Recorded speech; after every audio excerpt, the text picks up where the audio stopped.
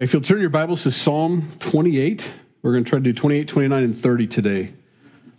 We'll do all those. Well, yeah. Let's pray. Lord, we thank you for this morning, the songs we were praising you with and worshiping you, and our hearts are prepared now for your word. We pray that you would speak to us. As David writes these beautiful psalms, his songs to you, that we'd learn from them and that we'd also enjoy them and sing them ourselves, that we'd follow his example. In Jesus' name, amen. In Psalm 29 or 28 here, David writes about lifting hands. And I want to start off with, this is not an endorsement or you're less of a Christian if you don't lift your hands. But some people on the other end of the spectrum have a hang-up with it, and that's all I'm trying to address. God is looking at the position of our hearts at all times, whether you feel like lifting your hands, whether you can lift your hands. Some of our shoulders are getting a little, you might want to do the whole whatever.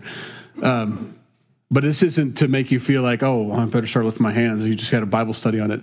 It's to let you know that it's very much prescribed in God's word. And it's a very normal way of worship.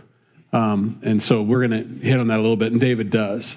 Verse 1, to you I will cry, O Lord, my rock. Do not be silent to me, lest if you are silent to me, I become like those who go down to the pit. Hear the voice of my supplications when I cry to you, when I lift my hands towards your holy sanctuary. That's one of many verses that describes that event of lifting up holy hands to the Lord. It's an act of surrender in some cases. It's an act of expecting a blessing from God in other times. It can mean a lot of different things, but it's a universal language to the Lord of vulnerability, really, and an understanding of who you are and who He is. That's what the lifting up of hands does. In 1 Timothy chapter 2, verse 8, we're called to this, in the sense that if you're going to lift up hands, they need to be holy hands, to be careful about that. And he says, I desire, therefore, that men pray everywhere, lifting up holy hands without wrath and doubting. So not only in singing or in worship or in public places, but even in your private prayer life, to lift up holy hands. And all he means by that is he's not looking for sinless people to pray to him. You need to be holy, or else don't waste your time. That's not what he's saying. He's saying, get things right with those around you. Don't come to me in piety and in your hands, oh Lord, when you just chewed out your husband on the way to church kind of thing. Make sure you get things right with the Lord before you begin, or with your spouse or whoever, your kids, before, and lift up holy hands. And so he just tells that young pastor, make sure that when you teach them that when they lift up those holy hands and you want to worship God, make sure it comes with a clean heart. Get your heart clean first. Nehemiah chapter 8, verse 6 says, and Ezra blessed the Lord, the great God. Then all the people answered, Amen, amen, while lifting up their hands. And they bowed their heads and worshiped the Lord with their faces to the ground. So there's a whole bunch of things going on there as ways to worship the Lord. Face to the ground, bowing your heads, raising up your hands in agreement. All of these things are prescribed in the Word.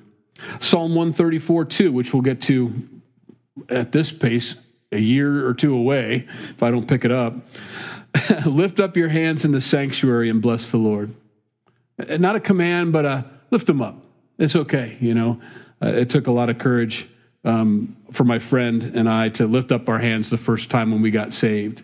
We've been saved for, I don't know, very good amount of time. I don't know how long we've been saved at that point, but just didn't grow up with that.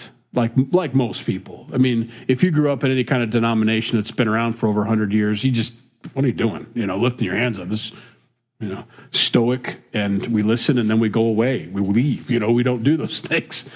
And for us, it was for us, raising hands is like ultra charismatic. I mean, it was like, whoa. I mean, we are Pentecostal now. No, we just didn't know. And so when all these guys around us were just, they're doing this and they're praising, and we're just like, okay. And we lift up our hands. We did it, and enjoyed it. And it felt different. I know it's the position of the heart, but our position of the heart at that point was if this is pleasing to you or if this is in God's word, we want to do it, because we're new and we hadn't been doing what your word has taught us to do. And so we're going to do everything we read in God's word because that's okay.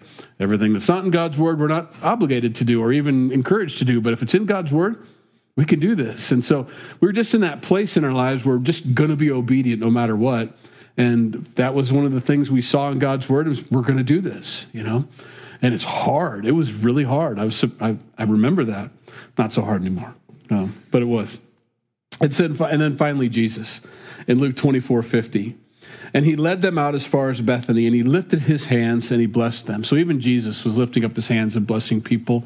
And that's the idea on the other side of things is then we receive the blessing, It's a handoff, basically. So it's okay to lift your hands. And so David writes about that. I cry out, I lift up my hands towards your holy sanctuary. Now, God knows all that, why David has to say that. It may be a cue in the song, lift up your hands when we're singing this song kind of thing. And I always feel guilty about that because I'm singing one of our songs that says, and I lift up my hands and I go, oh, and I do that. I'm like, it almost feels like cheating or if I'm being a hypocrite. Like you weren't lifting your hands before till the song told you to do that. That's okay. If it's a reminder, lift up my hands. Oh yeah, I should be doing this, It could be a cue. Go ahead, lift up your hands. It's okay. This is one of those praise songs. Okay, verse 3. Do not take me away with the wicked and with the workers of iniquity who speak peace to their neighbors, but evil is in their hearts. Give them according to their deeds and according to the wickedness of their endeavors. Give them according to the work of their hands. Render to them what they deserve, because they do not regard the works of the Lord, nor the operation of his hands. He shall destroy them and not build them up. It's a pretty strong thing to put in a song. And God, by the way, while we're lifting up our hands and praising you, would you go get those people that just don't like you, Wipe them out. Give them everything they deserve in a song.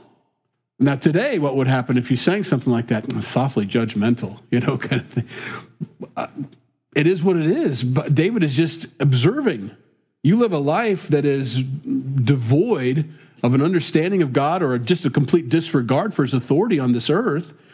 You're going to get what you deserve. I mean, there's no ifs, ands, or buts about it. That's what David's saying. I just agree with you. He was not afraid to side with God, ever. Sometimes we feel like we're more worried about offending the person across from us than we are about offending God. And David was never worried about that. God may correct him and say, don't be like Moses, who always wanted me to wipe him out and everything, I'm not mad at him right now, Ease up, David. But David was like, that's a safe place to be, is on your side, on these things. And that's all David's saying. Give them according to their deeds, according to their wickedness and their endeavors. Now, he's not going to say that in Psalm 51, which is his psalm that he writes after Bathsheba. But this is where he is right now, and both are okay. Psalm 51, where he's asking God to forgive him for his sins and to accept God's forgiveness for him, and this one here, where he's in a great place with the Lord, a great place of walking with God, and he's saying, I want justice. I understand, and in this part, I understand you're the one that decides who's being obedient and who isn't. He's saying all these things, and I want your will to be done, in a lot of words. I want your will to be done, is what he's saying. I agree with you. He's not asking for their forgiveness. He's not asking for them to have mercy on them or for God to overlook. He's saying you need to render. And as much as we want forgiveness and mercy, and we do pray for those things, and throughout Scripture we're authorized to pray that over other people and encourage, to lift them up and pray for them, not against them. The bottom line is, so we have to remember this in the whole book, that few go to heaven. Most go to hell. That's the way the Scriptures are written. And we don't understand that necessarily all the time. We assume it's about 50-50 or even an 80-20 split, like only the worst of the worst end up going to hell. And that's just not the case. It's a hard thing to say out loud, but 90%, if not more, of funerals are probably not good funerals. I had a couple this weekend, and it's fresh in my mind that way, that I'm thankful that both were believers, but that isn't always the case. industry or that side of things, funeral homes and burials and all these things. They have a general understanding that if a family comes and they don't have a pastor, well, they just have a lot of us on file, and they just call us, "Can you come do this funeral?" And I struggle with that sometimes. I said, "Why? Who are they? Why isn't their pastor doing the funeral?" I say that out loud sometimes. "Why isn't their pastor doing the funeral? Is he busy or something, or is he out of town?" "Well, no, he didn't go to church." Okay. "Was he a believer? Do we know anything about him?" Or it's important to me, because I'm not going to stand there and pretend, I can't, with a clear conscience, stand there and say, "This beloved brother or sister," I don't know that. I don't know that. And I have a hard time with that. But so I usually say no to those things, because odds are, if they avoided God their entire life, there's a reason for it. If they avoided church, if they avoided the Bible, and nobody knew whether they were a Christian or not because they didn't live a life that showed repentance, odds are they weren't saved. So this funeral is going to be a very terrible time, and it's going to be a sorrowful time, and the world doesn't understand that. It's an industry. Well, that's just what you do. You have the holy guy stand up there with the big black Bible, and he tells everybody everything's going to be okay, and everybody goes home and they feel a little bit of comfort. But not everything is okay. That's the whole point of these scriptures. That's why Jesus came. He talked more about hell and salvation than any other subject. He understood his mission. I am here to rescue you from going to hell. You're all going. The entire world is condemned already, he says in John chapter 3. It's already condemned. That die is cast. They're going. I'm here to save as many as will follow me from that cast die. You are on your way. And so when David writes these 3 verses, that's important to understand. He's not saying anything too harsh or more than what Jesus said. It's exactly what needs to be said. The person singing or the person hearing the song needs to say, "Wait, is that me? Am I in the first 2 verses, or am I in these next 3 verses?"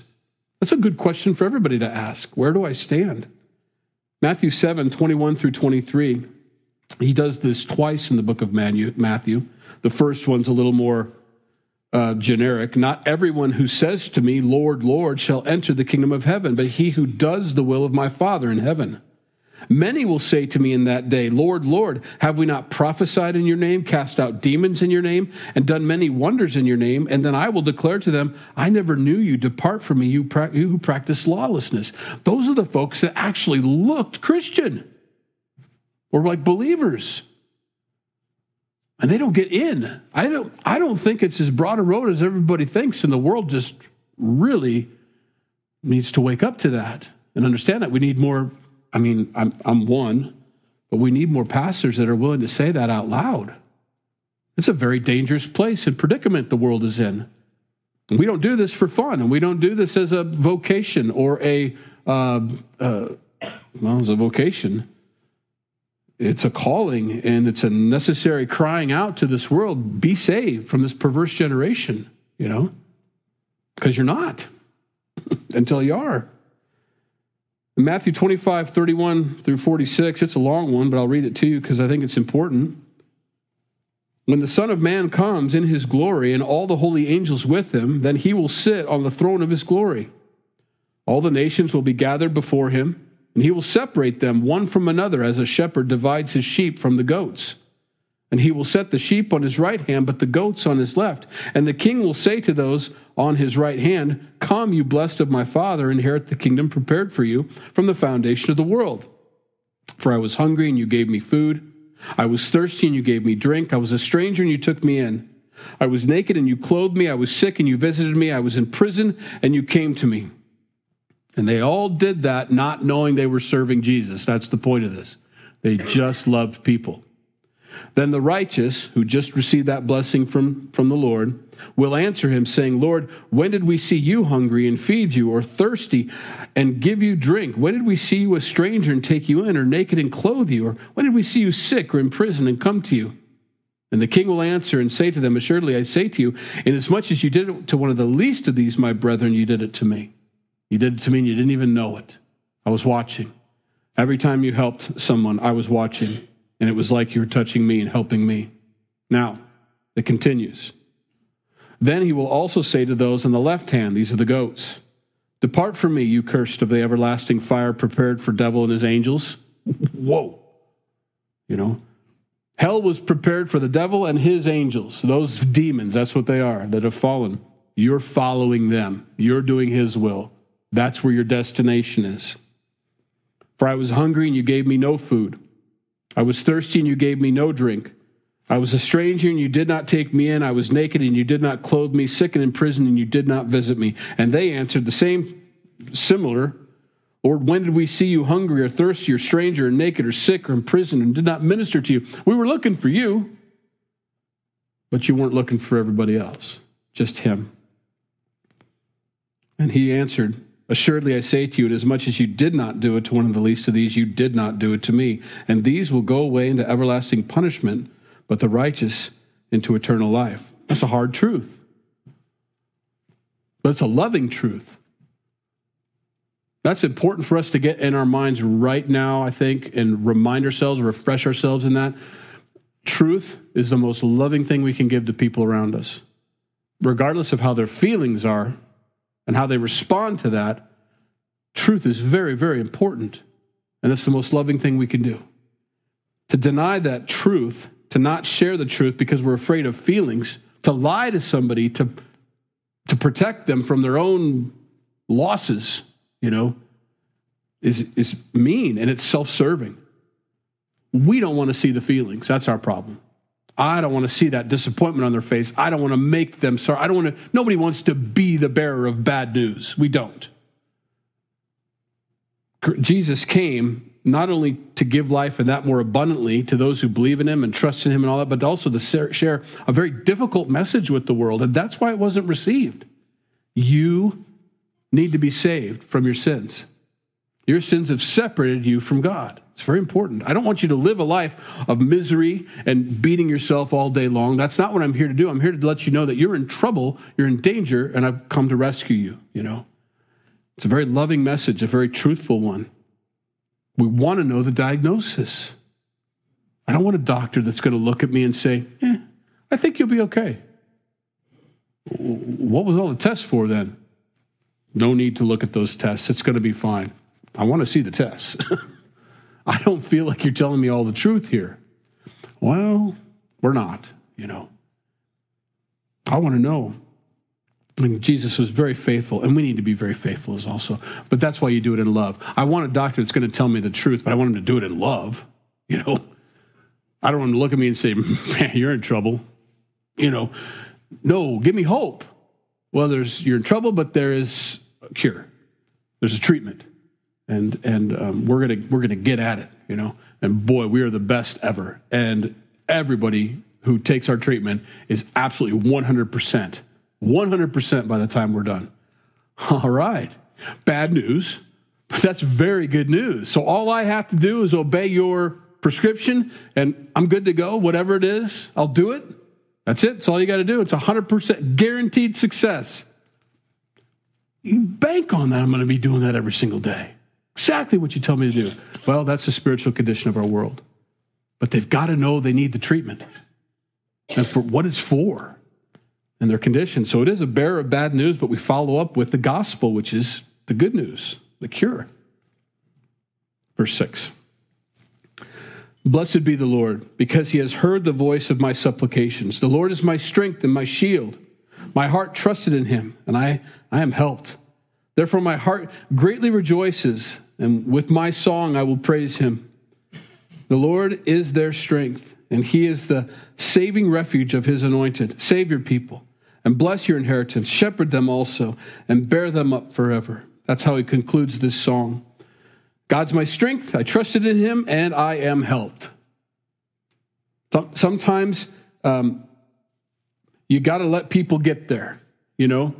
I'm not one to, I never know whether I'm supposed to step into someone's life or not and help. I really don't. I got to pray it through because it's not always cut and dry. It's not always, I've got it. You don't have it. Here, take it. God may be doing something in their life. He may be causing them, leading them into a deeper walk with him to where they need to trust in him, go into deeper prayer, focus on him and rely on him and watch him come through on their behalf so that they can have the next step with God, and to build that relationship up with him, not with me. It's easy to be people's saviors. I mean, it honestly is. We can help so many people and get people out of so much problems and struggles and difficulties. And that's fine. And there are cases and times for that. But the most important thing we can do is move from a milk relationship with God and his word to a meat-eating relationship with God and his word, to begin to chew, to begin to feed ourselves, to begin to walk in our own faith and not somebody else's faith. And so David says, I trusted in the Lord and I was helped. You can trust in the Lord and he will help you too. But sometimes you have to wait till all other avenues are exhausted. It happens that way sometimes. I've been in those places, I've been in those places where I wait and I wait and wait, and I didn't wait long enough. And so I got my credit card out and I did what I needed to do. Just did what I needed to do. I waited on God. He did not make his deadline, And I went ahead and did that. And then I paid the price for the 5 years it took me to whatever, If I'd have waited, though, would God have helped, And, of course, I've learned since that he does. And we all need to learn that. And that's all David's saying. I trusted in him, and I am helped. It helped. And therefore, I want you to do the same, is what he's trying to bring across in this song. Isaiah 55. I'm sorry. Psalm 29 is where we're going next. Psalm 29, sorry. Give unto the Lord, O you mighty ones. Give unto the Lord glory and strength. Give unto the Lord glory due his name. Worship the Lord in the beauty of holiness. At that point, David is telling us that is what we're to do. We're made for this. We know that from Scripture. He says in 2 Samuel chapter 22, verses 49 through 51. He delivers me from my enemies. You also lift me up above those who rise against me. You have delivered me from the violent man. Therefore, I will give thanks to you, O Lord, among the Gentiles, and sing praises to your name. He is the tower of salvation to his king, and shows mercy to his anointed, to David and his descendants forever and ever, or forevermore. David understood in 2 Samuel and also understands here that it is our job as the mighty ones on this earth to give God glory, to give him praise. Okay. He says that at first because verses 3 through 9 is how all creation is doing that already, all the time. And some of you know that. When you go out and you listen to birds or you hear thunder, and some people like thunder, some people don't. Most love it, provided it's not tearing their house apart or something at the time, But for the most part, you appreciate those nature sounds that we hear. We call them nature sounds. It's just creation. And what David likens it to in verses 3 through 9 is that is the voice of the Lord. That's creation praising the Lord. When you hear a meadowlark, my favorite bird, bar none, dumbest looking bird you've ever seen. I mean, a cardinal's the most amazing bird, but I'm right, you're wrong.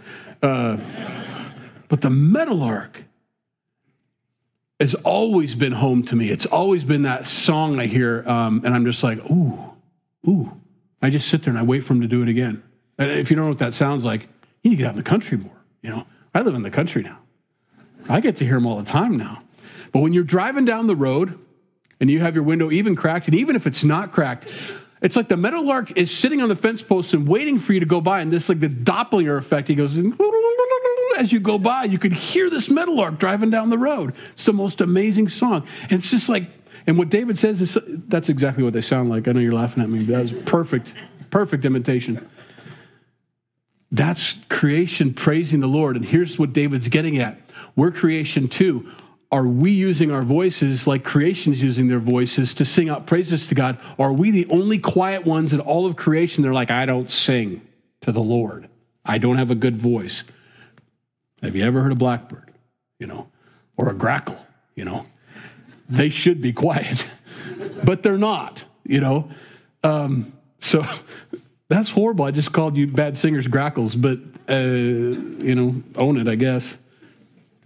He starts off with, we need to be singing praises to the Lord because, first of all, he's worthy, but that's why he gave us the ability to sing. And when we're not doing it, he didn't give us the ability to sing to record it and let everybody listen to it and everybody appreciate our voices, kind of thing. Although people do that. He gave us voices for one purpose, just like the trees and just like the thunder and just like the roaring waterfalls and all the sounds you hear of all creation praising the Lord. We're to be joining in that chorus. And so he says that in verse 3. The voice of the Lord is over the waters. The God of glory thunders.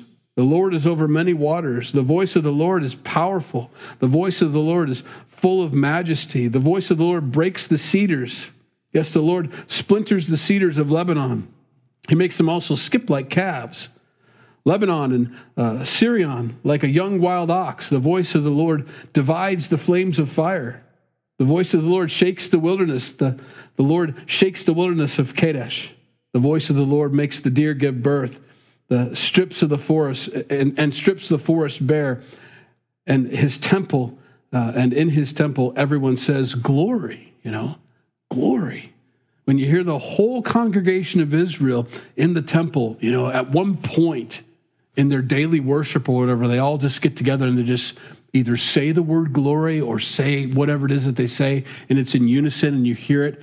It's powerful, When he says, I inhabit the praises of my people, he wants to anyway, but he doesn't inhabit the silence, So we need to lift up our voices is what David's saying. And of course, these are songs he's written. Sing them, Sing them, he says. Be a part of it all. Join in. In Isaiah 55, 11 through 13, so shall my word be that goes forth from my mouth.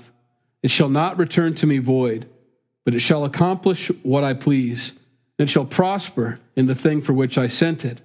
For you shall go out with joy and be led out with peace. The mountains and the hills shall break forth into singing before you, and all the trees of the field shall clap their hands. Instead of the thorn shall come up the cypress tree, and instead of the briar shall come up the myrtle tree. And it shall be to the Lord for a name, for an everlasting sign that shall not be cut off. It says you're going to go out with joy. So they're singing the Lord, and they're being delivered from captivity, and they're singing with joy, and all the it's a standing ovation from creation as they're singing. The trees are clapping their hands, the mountains are singing everything's together, giving God glory, and we're called to that and be given the opportunity. Be ashamed to waste that is all. That's all David's getting at. Is when you give glory, you mighty ones, when you sing and give glory to his name, believe me, you're just joining in a chorus that's already begun. Verse 10, the Lord sat enthroned at the flood, and the Lord sits as king forever. The Lord will give strength to his people. The Lord will bless his people with peace. Beautiful. Psalm 30. This is a psalm that he sings at the dedication of his house. David is at the top right now. He's gone through it, though, believe me. This is after Saul's chased him around. This is after all the bad things, that are happening. And he's finally built his beautiful house, and he's dedicating this house. And this is the song he writes about it. God's still in his little tent out there, but that's okay. God never asked for more than a tent, and he tells David that. God's just much bigger than the tent, and he's much bigger than any temple you can build. So David's just enjoying the moment, okay? And so he says this, I will extol you, and that means praise with exuberance. I will extol you, O Lord, for you have lifted me up and have not let my foes rejoice over me. O Lord, my God, I cried out to you, and you healed me. O Lord, you brought my soul up from the grave. You have kept me alive, that I should not go down to the pit. There were times when David, for sure, he was going to the pit. He thought for sure he's going to be dead and buried. Go to the cave, go to the sepulcher. I know this is going to happen. I'm that close. He was so close to death so many times. Spears being thrown at him by Saul, being chased around by Saul's army, just avoiding him in the cave. all these things. He's looking back on all that, and he says, but I'm here. I'm established now, And he's just praising the Lord for that. He's giving God just thanksgiving, Thank you for this. I want you to get the credit and the glory for it. Verse 4, sing praise to the Lord, you saints of his, and give thanks to the remembrance or at the remembrance of his holy name. For his anger is but for a moment, his favor is for life. Weeping may endure for a night, but joy comes in the morning. More songs that we sing, even now. He says this in verse 6. It's kind of interesting. Now, in my prosperity, I said, I shall never be moved. Lord, by your favor, you have made my mountain stand strong. You hid your face, and I was troubled. I cried out to you, O Lord, and to the Lord I made supplication. And here was his prayer. What profit is there in my blood when I go down to the pit? Will the dust praise you? Will it declare your truth? Hear, O Lord, and have mercy on me. Lord, be my helper. That was his cry in his most desperate situation. It's an interesting prayer. He's basically saying, God, if I die, who's going to praise you? You better keep me around so I can sing, kind of thing. I appreciate that. I do. It's a self-serving prayer, I mean, God, I don't know. He's got the trees clapping. He's got the mountains singing. If these will be quiet, even the stones would cry out. God's not short on praise from his creation. But David says, I'm a good singer, basically. Let me sing to you. You can't pray wrong. I think we read so many prayers in Scripture that we're like, I don't know. You just call out to him. I cried out to the Lord. And I think that's the most important part of this whole section is it wasn't a thought out prayer. It wasn't a written down prayer. I just cried out. And sometimes we don't cry out exactly, in the Christianese language we're supposed to, Dear Lord, thou art mighty above all heaven and earth. And that's how we're supposed to start. And we have to say Lord every 3 words or whatever. Lord and Lord and Lord and Lord. And I just cried out, what profit is there in my blood when I go down to the pit? Dust won't praise you. I declare your truth. Hear, O Lord, have mercy on me. Be my helper. I need help. I want to continue doing what I want to do. Let's just praise you. Now, in that prayer, I think it's important that David was a worshiper long before he was in trouble. When you worship God when you're in trouble only, you can't really necessarily pray this prayer. I mean, you might try, and God might answer, and that's fine. But David, with a clean heart, says, I always praise you, good, bad, or ugly in my life. And it's kind of ugly right now and bad. And I think I should go on to praise you some more. In the very fact that David puts himself in the weak position in verses 9 and 10 and says, and just admits, God, I need your help. I can't do this on my own. That is worship. It's not just weakness. It's not just my can-do Midwest attitude isn't going to get me out of my trouble this time. And so finally I'm relenting and letting you step in. David is just simply saying, I can't get out of this. I can't do anything. You're the only one that has my life in your hands. I pray that you preserve my life. I always understand you preserve my life. I always know that I could go at any moment and that my every breath is yours. I'm asking for more breaths, That's okay. I like what Dixie said. We were talking about after Kathy's funeral, and you were talking about your funeral. She goes, I'm not in a hurry. Don't mind you. I'm not in a hurry. I appreciate that. But I want to be ready, and I am ready, she said. And, of course, she is. But David's not in a hurry,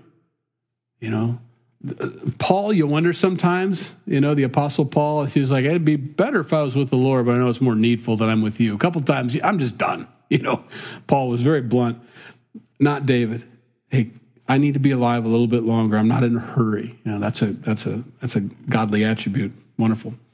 In John chapter 4, verse 23, God is looking for those that are going to worship him. He says, but the hour is coming and now is when the true worshipers will worship the Father in spirit and truth, for the Father is seeking such to worship him. He's looking for our worship. Sometimes we think it just might go, well, everybody else is worshiping. That should be good enough for him. You know, he's looking at every one of our hearts, and he's looking for people to worship him. He wants people to worship him. He's looking not just for people in general or 90% of the crowd. He's looking at each person individually to see them worshiping him. He's looking for true worshipers, individuals. And when they come together, it is a chorus. But if you're by yourself, he still wants to see that. I'm looking for that kind of worship. Verse 11, and we'll finish up here. You have turned for me my mourning into dancing. You have put off my sackcloth and clothed me with gladness. To the end of my glory, to the end that my glory may sing praise to you and not be silent. Oh, Lord my God, I will give thanks to you forever. He's thankful for what God's done for him. I was sad. I had mourning, but he turned that into dancing. And I was in sackcloth, which means he was in repentance, but you filled me with gladness, and God will do that for us. That's not the only time he says that. When he speaks through Isaiah the prophet, Isaiah 43:21, where's that 61? Oh, there it is. Isaiah 61:3, that's the one I wanted to say. To console those who mourn in Zion, to give them beauty for ashes, the oil of joy for mourning, the garment of praise for the spirit of heaviness, that they may be called trees of righteousness and planting of the Lord, that he may be glorified. God wants to do that. I give those things. I console those who mourn, and I give to them. This is what I want to trade you. You give me your ashes, I'm going to give you beauty. You give me your mourning, I'm going to give you the oil of joy. You give me your spirit of heaviness, I'm going to give you a garment of praise, because I want you to be trees that are like firmly planted, that you glorify God no matter where you are, no matter what circumstances you're in. And David knows that. He says, you've done that.